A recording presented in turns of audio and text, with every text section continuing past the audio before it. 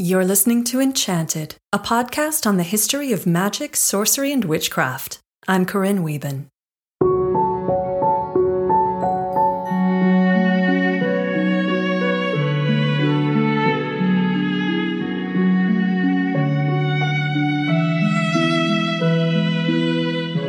In a collection of stories from Black folklore in the United States, one account tells of a young preacher who had trouble getting members of his parish to attend Sunday services. He reported, "I was in my study praying when the door opened and a little conjure man came in and said softly, 'You don't understand the people. You must get you a hand as a friend to draw 'em. If you let me fix you a luck charm, you'll get 'em.' The minister took the charm from the conjure man and for the next 4 years had a packed church every Sunday. But he knew the real reason. 'I knew it was not the gospel's power,' he said, 'but that wretched luck ball.' Ridding himself of the charm, he claimed, 'I've never been able to draw an audience since.'" The tradition of Southern conjure is centuries old, tracing its history back to the forced migration of Africans to the Americas during the era of the slave trade. In New Orleans, Louisiana, the unique blend of Creole culture and Catholic tradition yielded Louisiana Voodoo and its undoubted queen, who served the people of New Orleans as a healer, herbalist, entrepreneur, spiritual leader, social worker, and community activist. In this episode, I bring you the story of Marie Laveau, Voodoo Queen of New Orleans.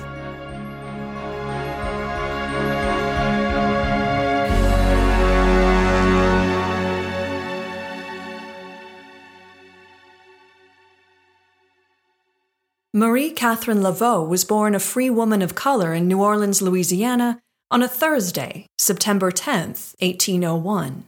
Born under Spanish rule, her Creole ancestry marked her as a woman who bridged worlds and transcended boundaries. Members of Louisiana's Creole community represent a unique blend of French, Spanish, West African, Central African, and Indigenous American ancestry and culture. After a brief transfer of power to the French, the United States of America purchased the territory of Louisiana from the Republic of France and its first consul, Napoleon Bonaparte, in 1803. And Marie, who had gone from being under Spanish rule to French before she could walk, now found herself a citizen of the United States.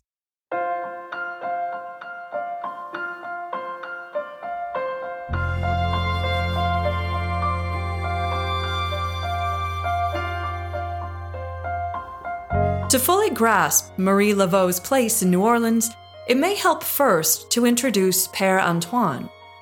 Arriving in New Orleans around 1780, Padre Antonio de Sedella had set up shop as the leader of the Spanish Inquisition. However, unlike his colleagues, he failed to prosecute heretics or to seek out women accused of witchcraft. Instead, he became embroiled in local church politics, angering his superiors and fellow clerics. His legacy is such that he would later be celebrated in New Orleans as a local saint in the form of Père Antoine.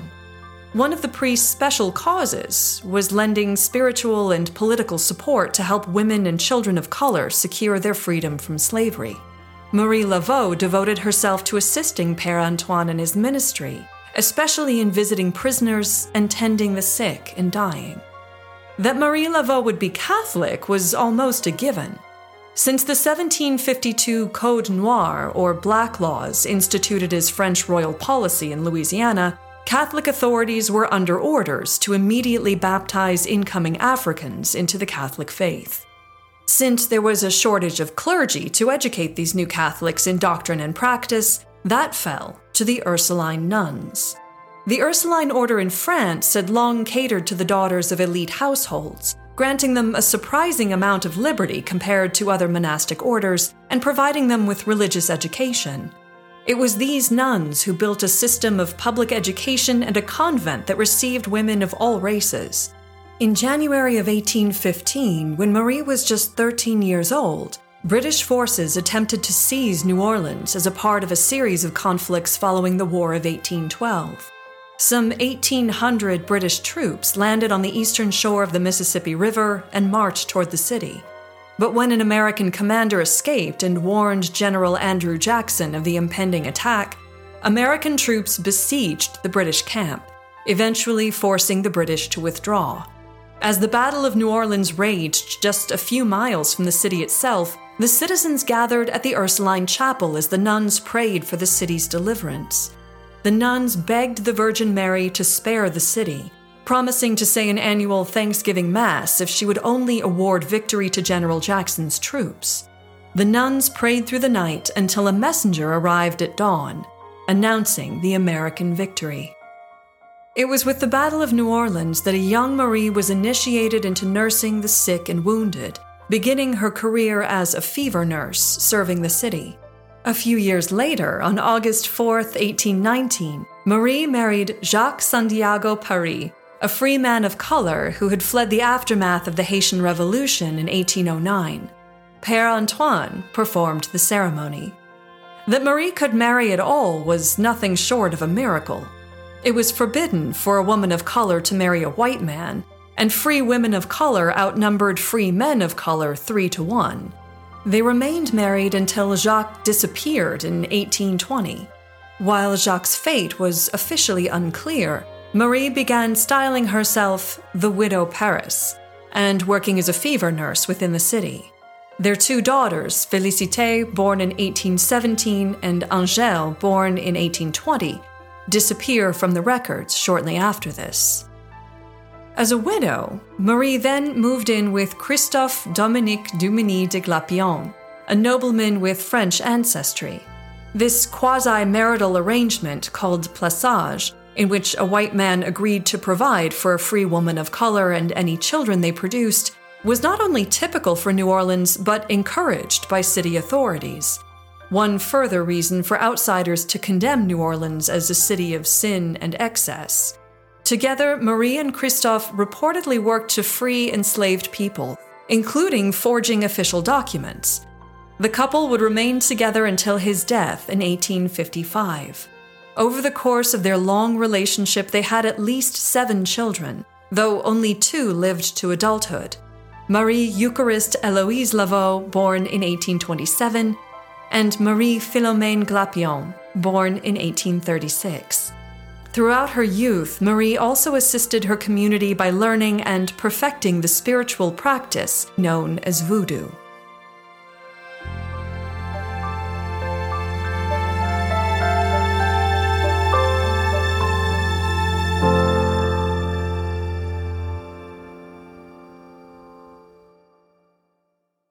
Both Marie and her daughter, Marie Laveau the Younger, used the power and glamour of voodoo to help those in need in their communities, whether that meant providing healing, offering spiritual empowerment, or, as one rumor held, sparing death row inmates the indignity of a public hanging by offering them poison.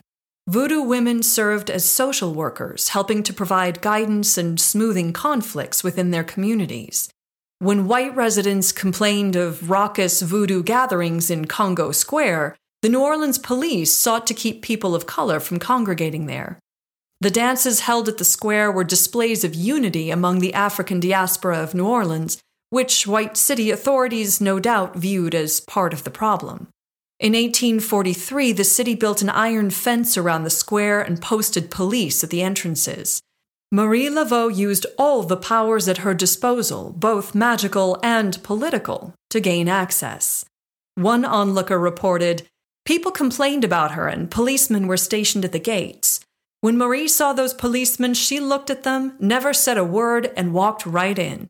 She just mesmerized those men and a lot of other people, because they never said a word or tried to harm her." Another said, "Marie Laveau brought the people into the square with her unmolested by the policemen. She hypnotized them, and they could not do anything." In the square, Marie would dance and sing, winding a snake around her body and enacting rituals of spirit possession, calling power into her own body and the body of her community.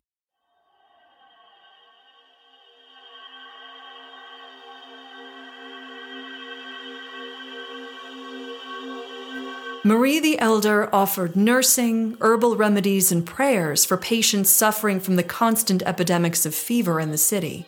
And for those who saw her heal, the relationship between voodoo and medicine was clear. One witness reported seeing Marie treating victims of cholera, saying, "If that cramp and fit isn't broken in 10 minutes, you die." She made a charm of brimstone, tar, and feathers, and when a person would be taken with a fit, she would light it under their nose, and it would immediately and perceptibly abate the cramps. She was very powerful in the yellow fever, too, and in fact was a mighty helpful woman in the community. She had a powerful knowledge of the human system and knew what to do to keep off or cure any kind of sickness.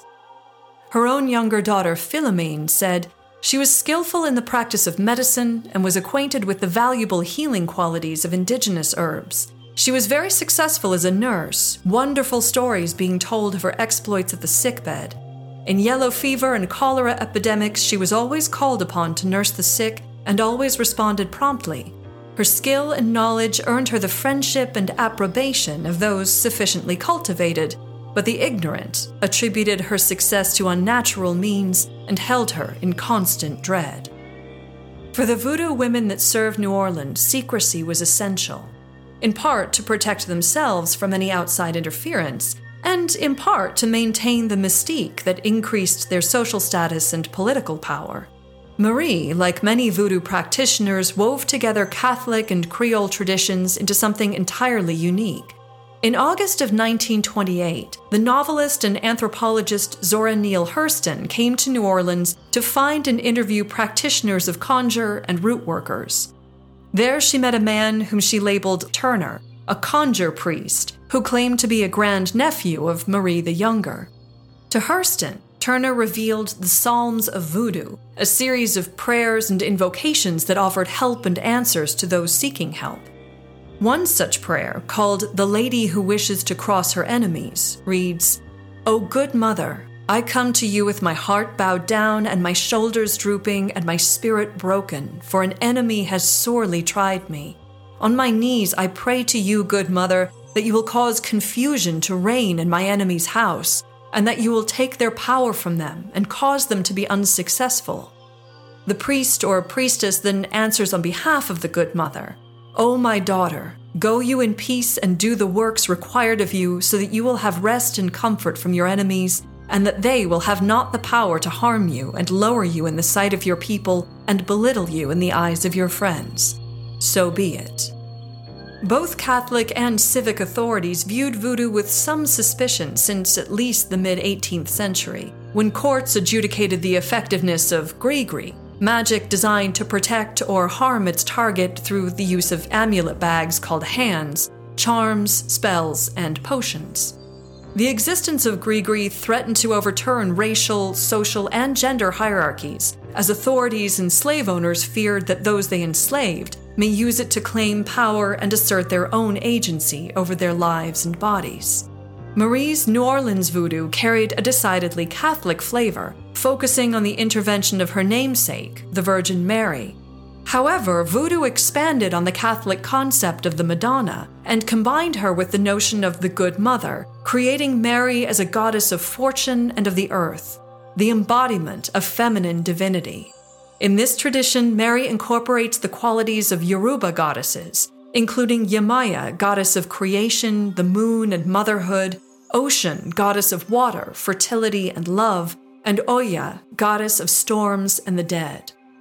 In addition to the Great Mother, New Orleans voodoo, like Catholicism, incorporates the veneration of saints into daily spiritual practice. One such saint is unique to New Orleans and remains a beloved source of help. Saint Espide is depicted as a Roman soldier standing on a raven that croaks, "Cras, cras."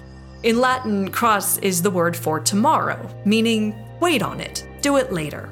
However, a nearby sundial in the image reads Odie, meaning today, now. One woman's testimony demonstrates the results of venerating Saint Espide, saying, "Once you agreed, always call on Saint Espide for help. I found salt on my steps one morning, and right away I snapped my fingers, and Saint Espide heard me. A woman across the street let out a scream, and I found out later she had fallen off a ladder and broke her arm. She was the one who had tried to put a curse on me.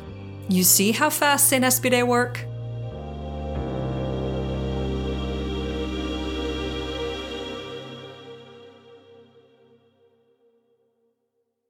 Marie-Catherine Laveau Paris-Glapion died on June 15, 1881, at the age of 79. The account of her funeral in the Louisiana Writers Project states that it was a lavish affair attended by a wide cross-section of New Orleans society. New Orleans' conservative newspaper, The Democrat, wrote that much evil dies with her, but should we not add a little poetry? Her legacy is far-reaching, and a rich tradition of lore surrounds her and her family. One such tradition maintains that people saw Marie the Elder in New Orleans after her death. However, some historians have pointed out that this confusion could be caused by the fact that her daughter, Marie the Younger, took up her mother's practice and position as a voodoo priestess in the city.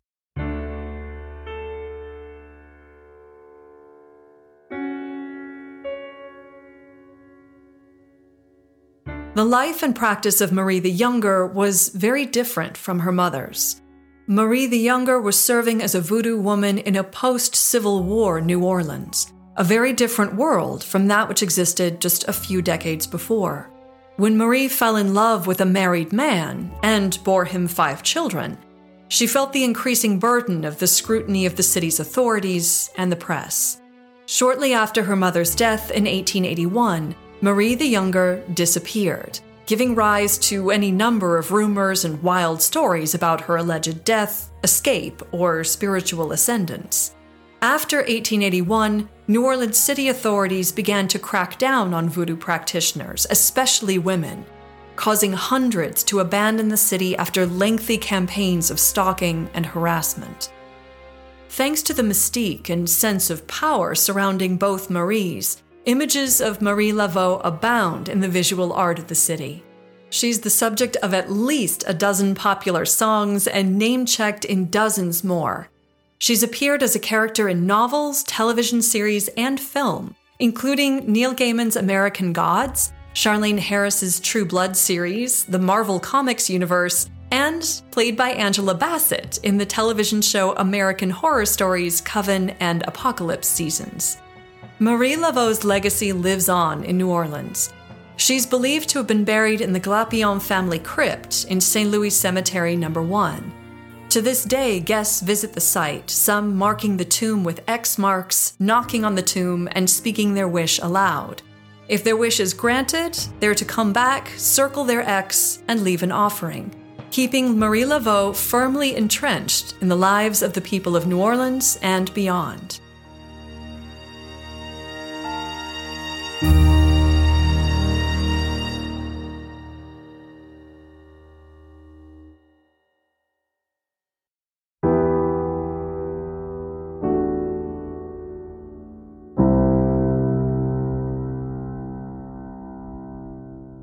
On December 17, 2013, a vandal crept into St. Louis Cemetery No. 1 and covered Marie Laveau's tomb in bright pink latex paint. The Archdiocese of New Orleans washed the paint off the plaster covering the tomb, since the paint would seal in moisture and ultimately destroy the structure. Following this incident, the Archdiocese closed off public access to St. Louis Cemetery No. 1. Those who wish to visit the historic cemetery today must book a guided tour. In 2017, the Abandoned Tomb Initiative began the restoration of family crypts without current descendants in the city, starting with the tomb of Marie Laveau. In her obituaries, news sources described Laveau as, quote, a woman of great beauty, intellect, and charisma who was also pious, charitable, and a skilled herbal healer. Some Louisiana voodoo practitioners have incorporated Marie into their practices as a loa, a spirit who serves as an intermediary between practitioners and the divine. In death, she continues her work as a priestess, bridging the worlds of the living and the spirits once more. In her poem, Portrait of Marie Laveau, Mary Morris writes, "She sees the future, a king with a dream, knows in the underworld of grief people write with a wishbone given by the Madam of St. Anne Street, because she listened to yearning, this queen of aspiration, a princess noire, a woman with answers."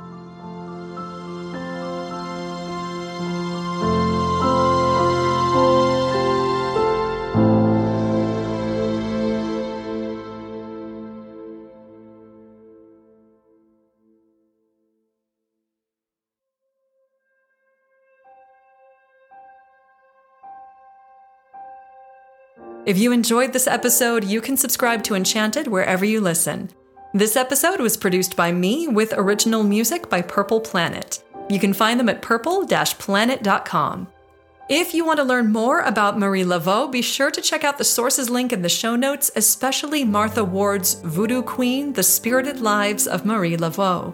Special thanks to Enchanted's Patreon patrons for supporting the production of this and every episode. If you want to support Enchanted, please visit patreon.com/enchantedpodcast. If you're looking for a way to support the show that won't cost you anything, you can always give Enchanted the History of Magic and Witchcraft a 5-star rating on Apple Podcasts, Podchaser, Audible, or wherever you listen, and recommend it to your friends.